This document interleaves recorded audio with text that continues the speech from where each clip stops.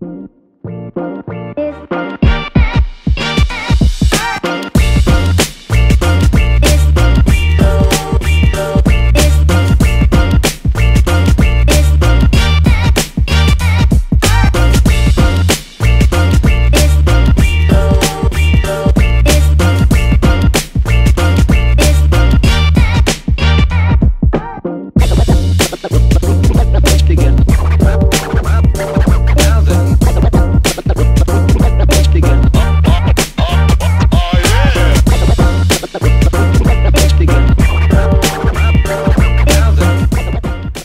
morning and welcome to the Hope Assembly live stream. We're so excited that you guys are here with us today. Hopefully your week's going well.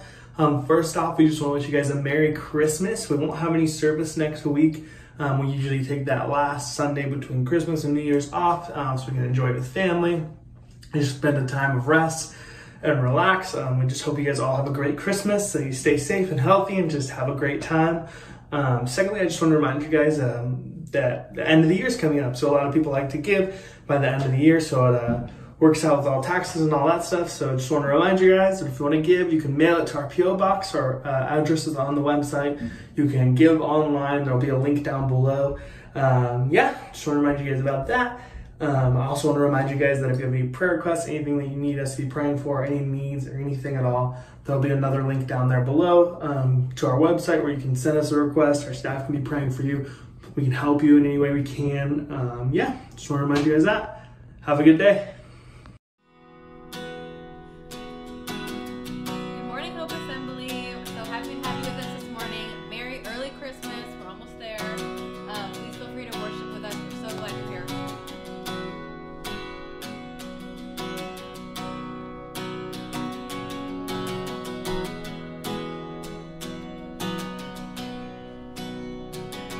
Thousand times I fell, still your mercy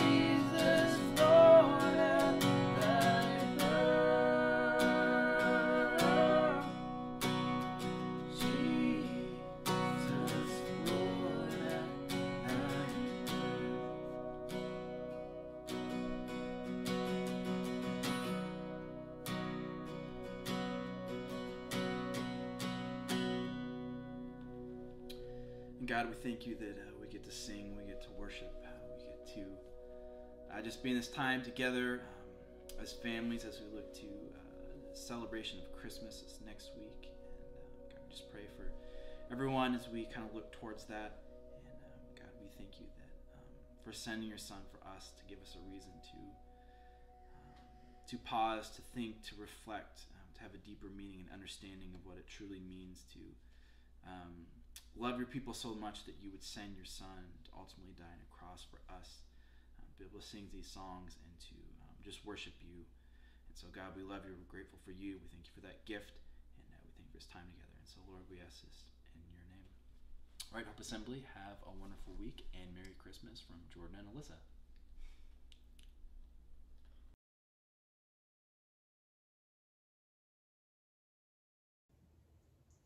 Hey, good morning, church, and Merry Christmas. We are almost there. What a wonderful time of the year. As they like to say, it's the most wonderful time of the year. And I agree with that as we celebrate the birth of our Savior, Jesus Christ. Hey, real quick, before we get into the sermon, let me emphasize, I think they already shared it, but let me re-emphasize two really important things. One, we will not have service next week. We are closed every year since the inception of Hope Assembly. We have always closed the Sunday between Christmas and New Year. We want to encourage you to spend some time with your family, spend some time seeking the Lord, just rest and enjoy the season. There will be no live stream. There will be no service whatsoever next week. Number two, if you would like to participate, we have been so grateful for everybody's generosity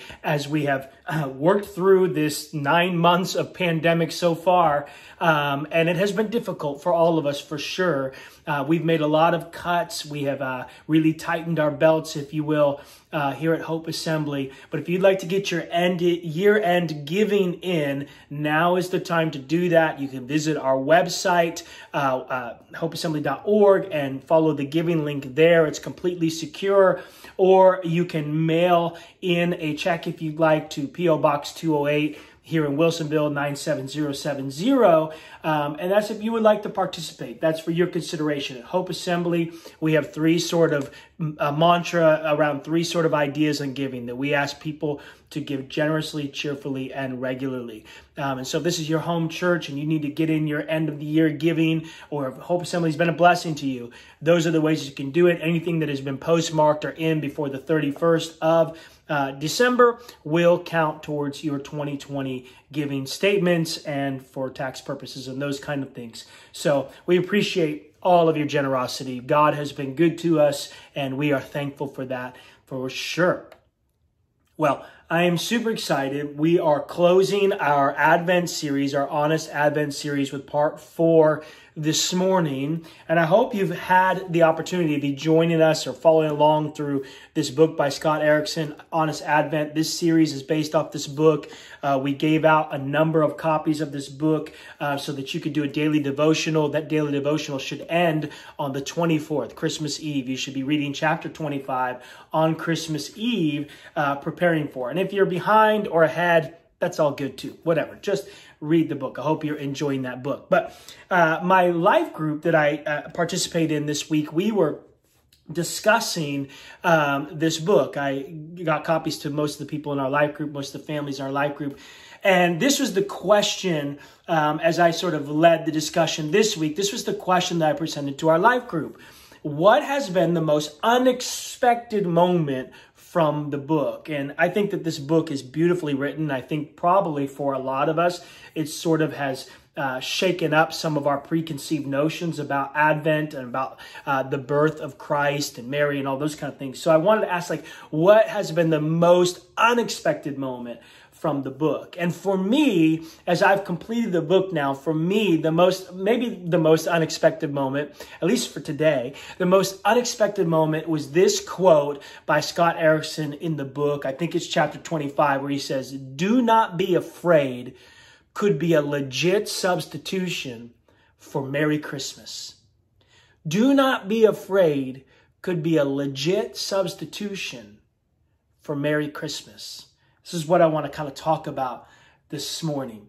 Now, this statement or this way in which God, through his messengers, tries to ease the hearts of the people that he's coming to. This phrase, be not afraid, is a recurring theme of the incarnation, or the story of the incarnation. And I want to talk a little bit about why that is. And now I'm going to share briefly 4 main characters here where we see this recurring theme of be not afraid. Number 1 is Zechariah. Now, for those of you who don't know, or maybe you're new to the story, Zechariah is married to Elizabeth. Zechariah is a priest who takes care of the temple. He is married to Elizabeth. They're older in age, and Elizabeth has been barren their entire marriage. And the story of Zechariah goes like this. He goes to, his lot is drawn for him to go take care of the incense in the temple to make sure that it is continually burning. As he goes into the temple to take care of the incense, Zechariah sees an angel of the Lord appear to the right of the altar of incense. Now, Zechariah is not the most high priest, so he doesn't have the opportunity to go into the most holy place at this moment. He can't actually go before the presence of the Lord. So he's in the inner court, not the outer court, but the inner court. And he is doing the business of a Levitical priest. And the angel of the Lord appears to him. I'm guessing this is the first time this has ever happened to Zechariah. Appears to him. And here's what happens. It's in Luke chapter 1. Now you can read the whole account. And I'm going to say this multiple times. You can read the whole account. And I would encourage you to do so. But in verse 11, here's what happens. It says this. And there appeared to him, this is Luke chapter 1, verse 11. There appeared to him an angel of the Lord standing on the right side of the altar of incense. And Zechariah was troubled when he saw him, and fear fell upon him. Now, keep in mind that a lot of times when these priests would go in to minister, there was always concern that they had sinned themselves and that they would be struck dead in the presence of the Lord. So Zechariah probably has this on his mind when the angel of the Lord appears to him next to the altar of incense. Fear fell upon him, but the angel said to him, listen to this, do not be afraid. Do not be afraid, Zechariah, for your prayer has been heard, and your wife Elizabeth will bear you a son, and you shall call his name John. And he goes on to explain, the angel goes on to explain why he calls his name John. And this is John the Baptist. This is referring to the cousin of Jesus, John the Baptist, who was born to prepare a way for Jesus. But let's move on in the story. Mary, a big player in the incarnation story, right? Mary in Luke chapter 1.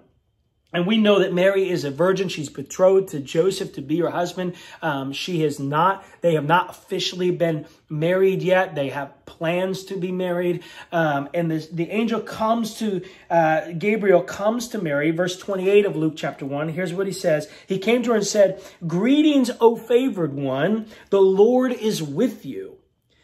Now, most of us would be like, yeah, this is great. What a great way to encounter the presence of the Lord. Greetings, the Lord is with you. But this is what happens to Mary. Verse 29, she was greatly troubled at the saying. And she tried to discern what sort of greeting this might be.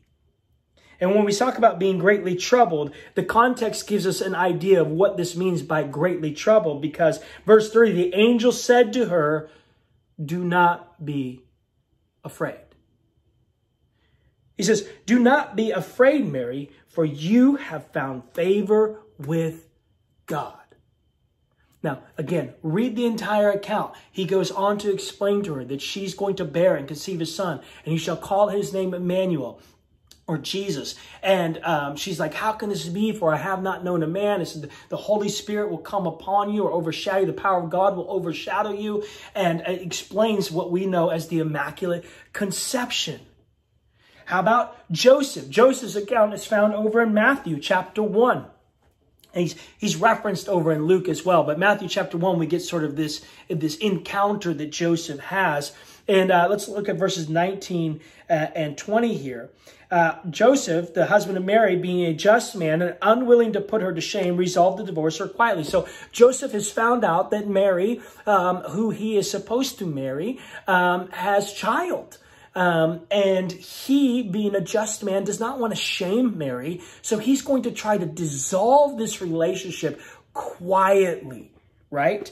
And so here's what happens, verse 20. But as he considered these things, behold, an angel of the Lord appeared to him in a dream, saying, Joseph, son of David, listen to this, do not fear. Do not fear to take Mary as your wife, for that which is conceived in her is from the Holy Spirit, and she will bear a son. You shall call his name Jesus, for he will save his people from their sins. So Joseph has this fear in his heart about what is happening, and the angel of the Lord comes to him and says, Joseph, do not be afraid. Do not fear. Or how about the shepherds? Let's get outside of the family of Mary, Joseph, and Zechariah. Let's talk about the shepherds, just the common shepherds out tending to their flocks on the hills at night. This is found in Luke chapter 2, verses 8 through 10. In the same region where the shepherds out in the field keeping watch over their flock by night. The same region is Bethlehem where Jesus was born. And an angel of the Lord appeared to them, and the glory of the Lord shone around them, and they were filled with great fear. And the angel said to them, fear not. For behold, I will bring you good news of great joy that will be for all people. For unto you is born this day in the city of David a Savior, who is Christ the Lord. Fear not. Do not be afraid. I was thinking about these scriptures when I read that quote from Scott Erickson. Be not afraid could be a legit substitution for Merry Christmas. Matter of fact, when Jesus was born, not one time did the angel show up to somebody and say, hey, Merry Christmas. The angel showed up and said, hey, do not be afraid, or be not afraid.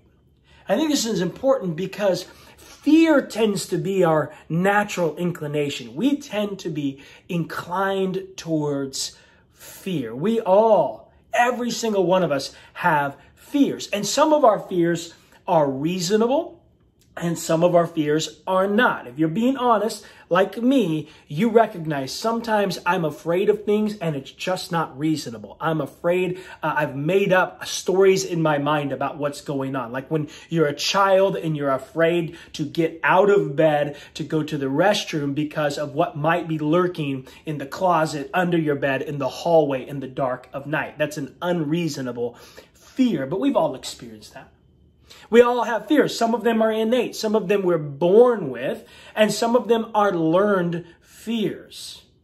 For instance, they say that like an innate fear, they say that everybody's born with two fears. A fear of falling and a fear of loud noises. And it doesn't matter how old you are, an infant has a fear of falling, has a fear will be shooken by a loud noise. And so those are innate things. And then we have learned fears. And I think a lot of us can understand these learned fears. Maybe you're afraid of water because you never learned to swim and your parents never taught you, or your parents were afraid of the water themselves. And so they instilled a fear of water into you. Whatever. Those are learned fears.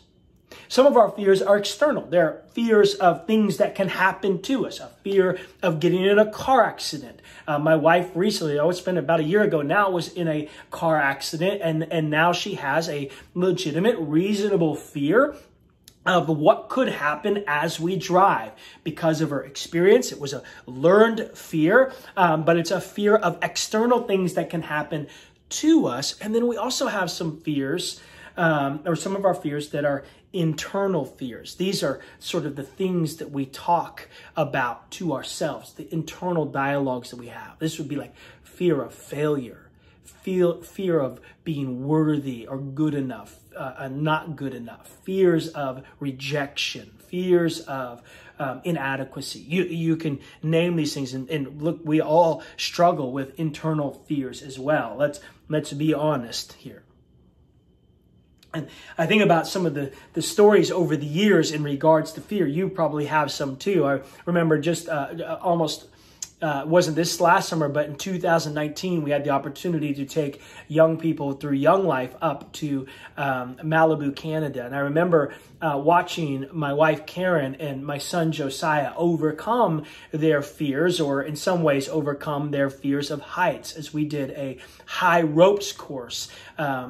The leaders, myself included, Josiah and Karen, were supposed to help our students overcome their fears by leading them through these ropes courses. Well, Karen and Josiah both are deathly afraid of heights. Like, they hate to be up high. And I watched them as they shook and trembled and grasped upon the ropes, working their way slowly and methodically through the ropes course, trying their best to overcome their fear, their learned fear of heights.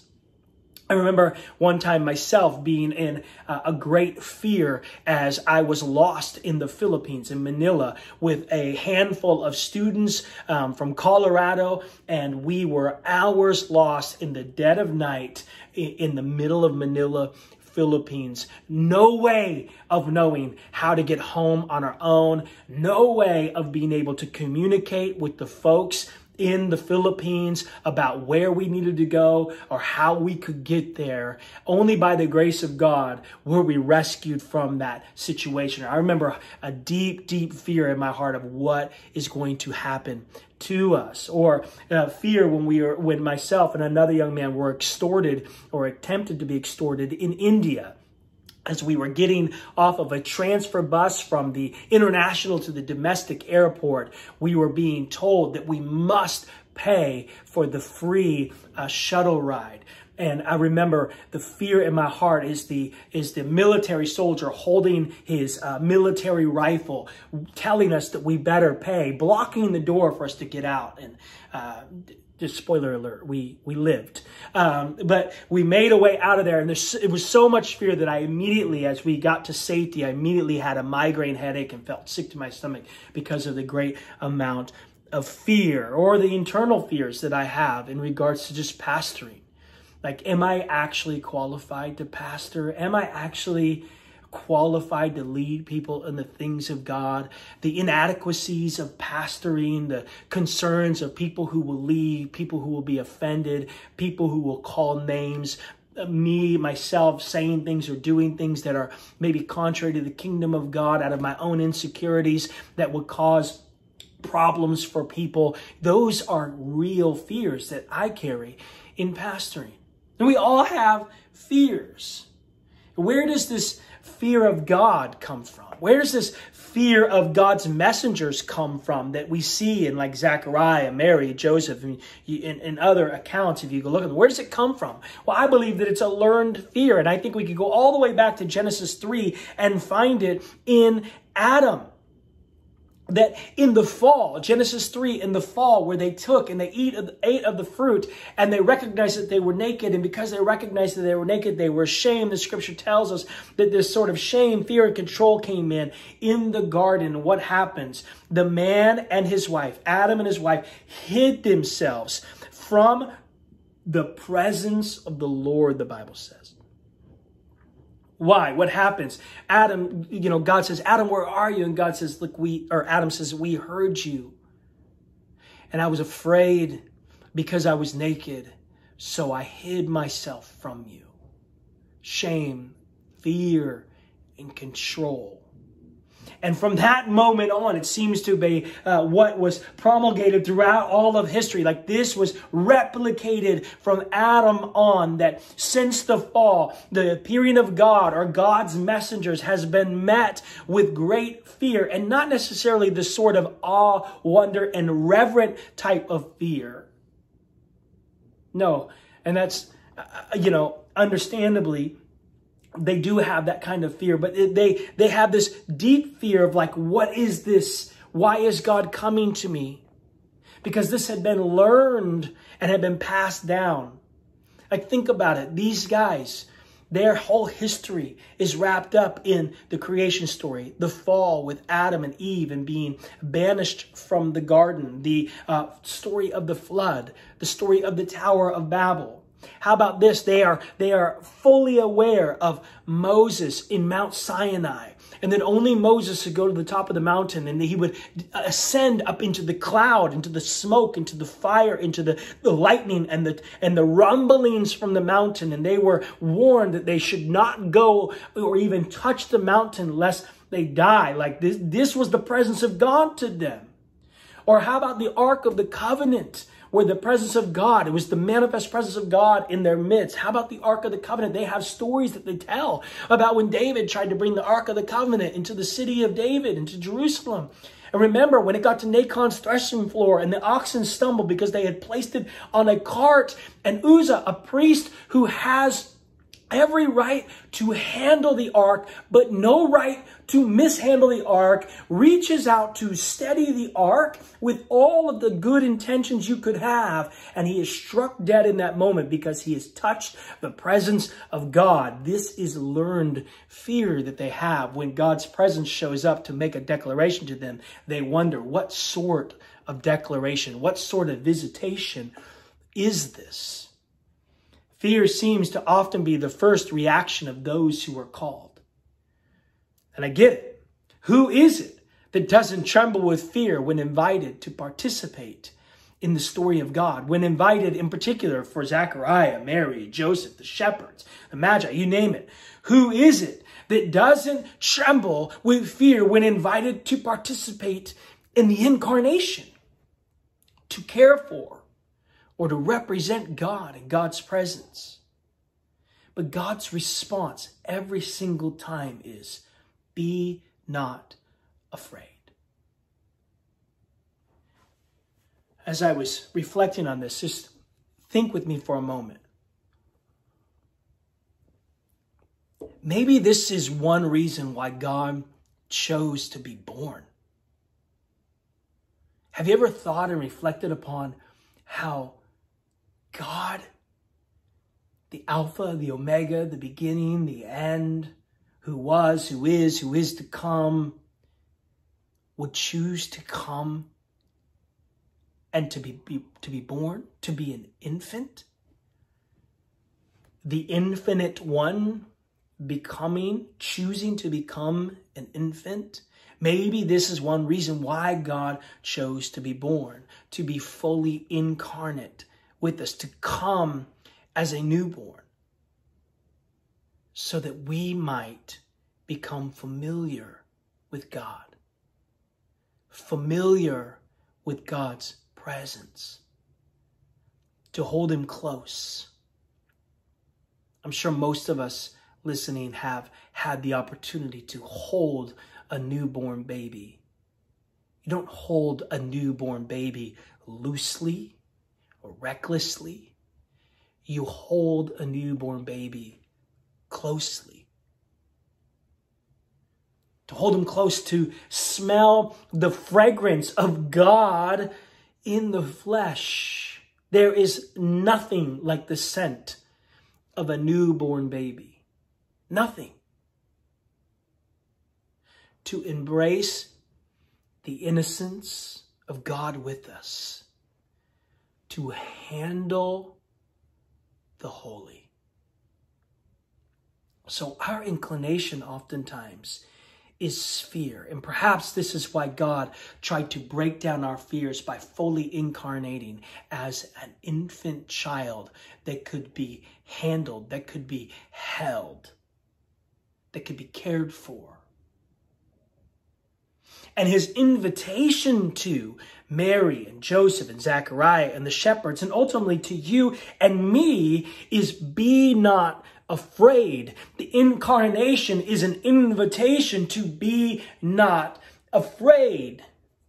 He says to Zechariah, be not afraid, for your prayer is heard. Your wife will bear a son. He says to Mary, be not afraid. You have found favor with God, and you shall conceive and bear a child. He says to Joseph, be not afraid. Take Mary as your wife, and she shall bear a son, and he shall save his people. He says to the shepherds, be not afraid, for I bring you good news of great joy that shall be for all people.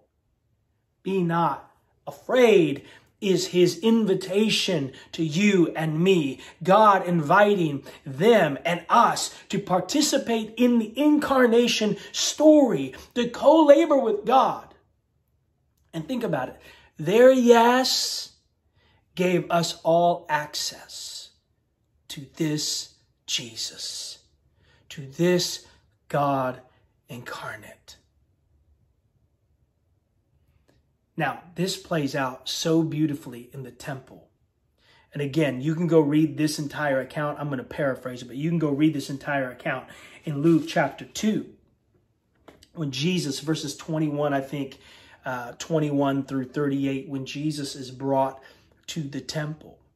Now, keep in mind, in the temple, the place where God's presence had dwelt in unapproachable glory, meaning very few people.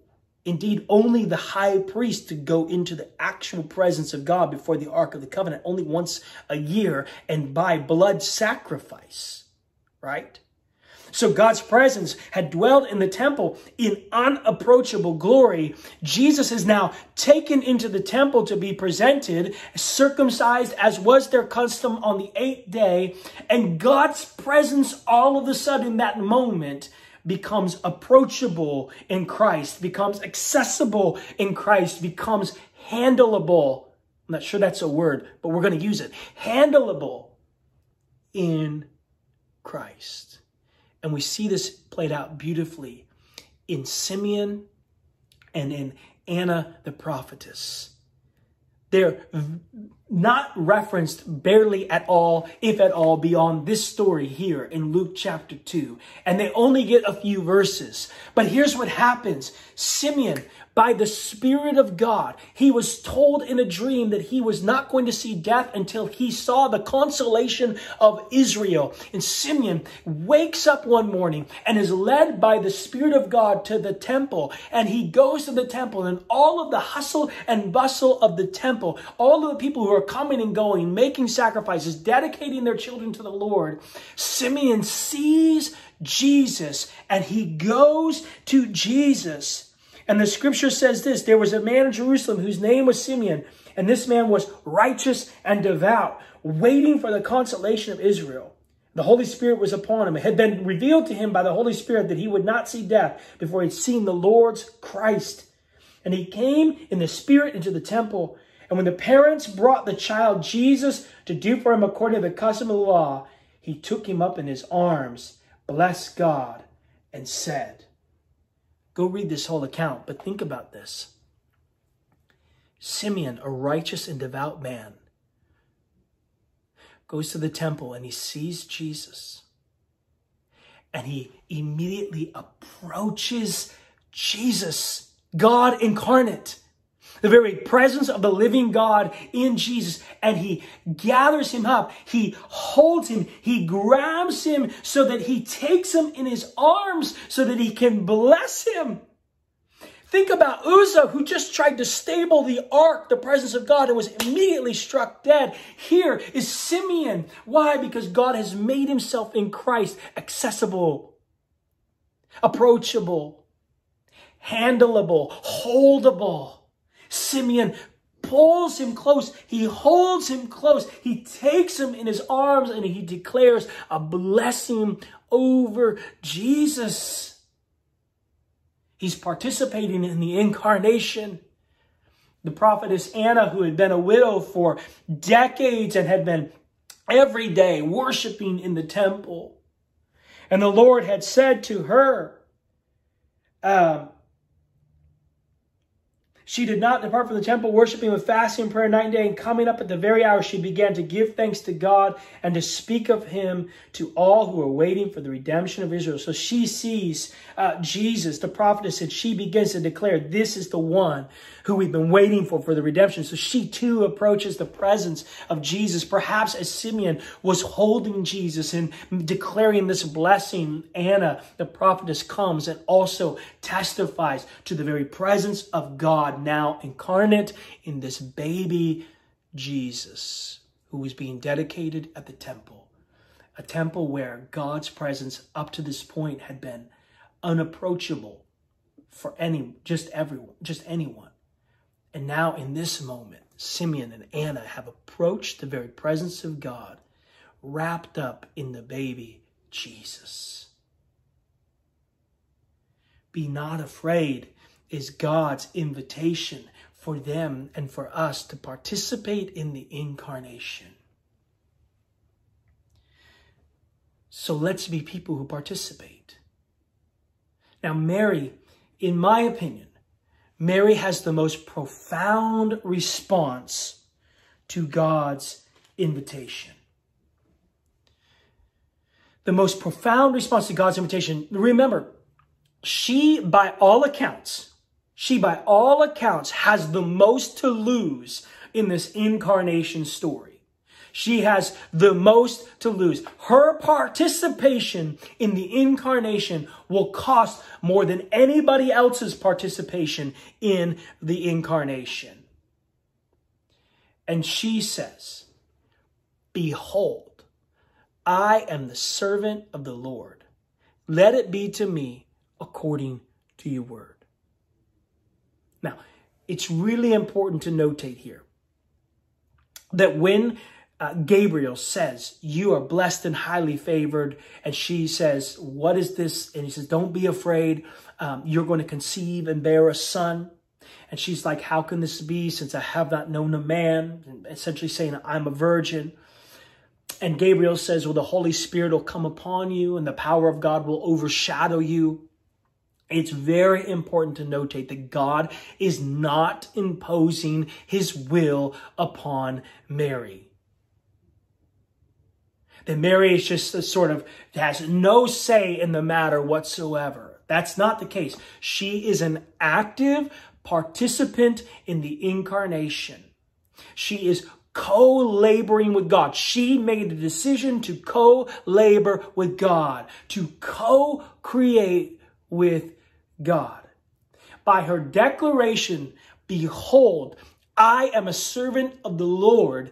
Let it be to me according to your word." So Mary yields herself to the Spirit.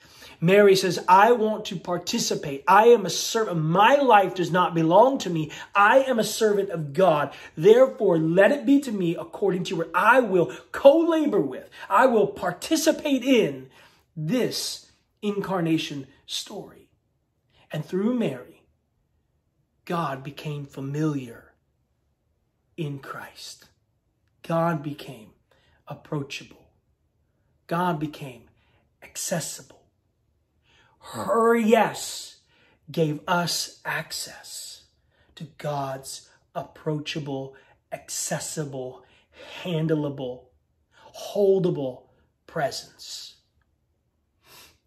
Now, this Christmas season, here's what I want you to get.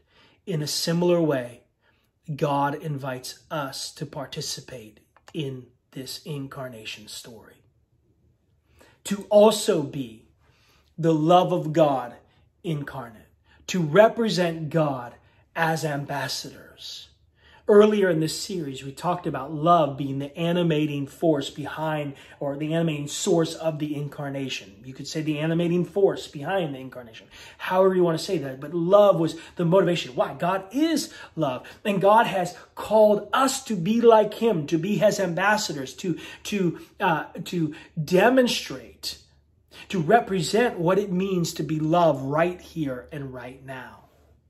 To represent God as ambassadors.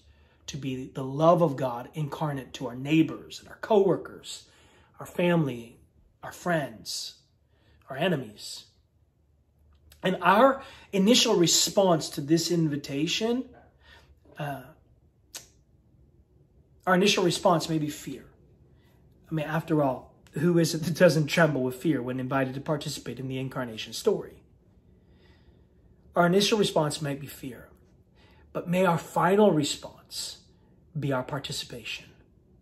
May our final response be our willingness to yield, like Mary, to the work of the Spirit. May our final response be our declaration, like Mary's. "Behold, I too am a servant of the Lord. So let it be to me according to your word.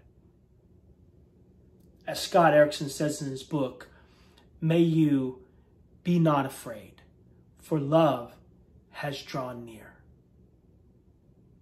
Also, you could say, Merry Christmas, for love has drawn near. Let us join Mary and Joseph, Zechariah, the shepherds, the magi, the disciples. Let us join them in the incarnation story. That when we say to our friends and our family, to our neighbors, to those in our community, Merry Christmas, may we also be saying, be not afraid, for love has drawn near. Let's pray. Lord, we're so grateful that Jesus came as a baby, put on flesh, and was born as Emmanuel, God with us. That we now have access to the presence of God through the incarnation. That the presence of God in Christ was able to be held, was able to be accessed. Oh God, thank you that we have access to the presence of God through Jesus Christ. And through the willing participation of those like Joseph and Mary who said, let it be to me according to your word. May we also participate with them in this incarnation story to be the love of God incarnate here in this world today. May we be not afraid as we celebrate this Christmas season, because Jesus is proof that love has drawn near and love overcomes every single time. In Jesus' name, amen. Well, God bless you. Once again, Merry Christmas to you. Before you go, let me pray this blessing over you. The Lord bless you and keep you.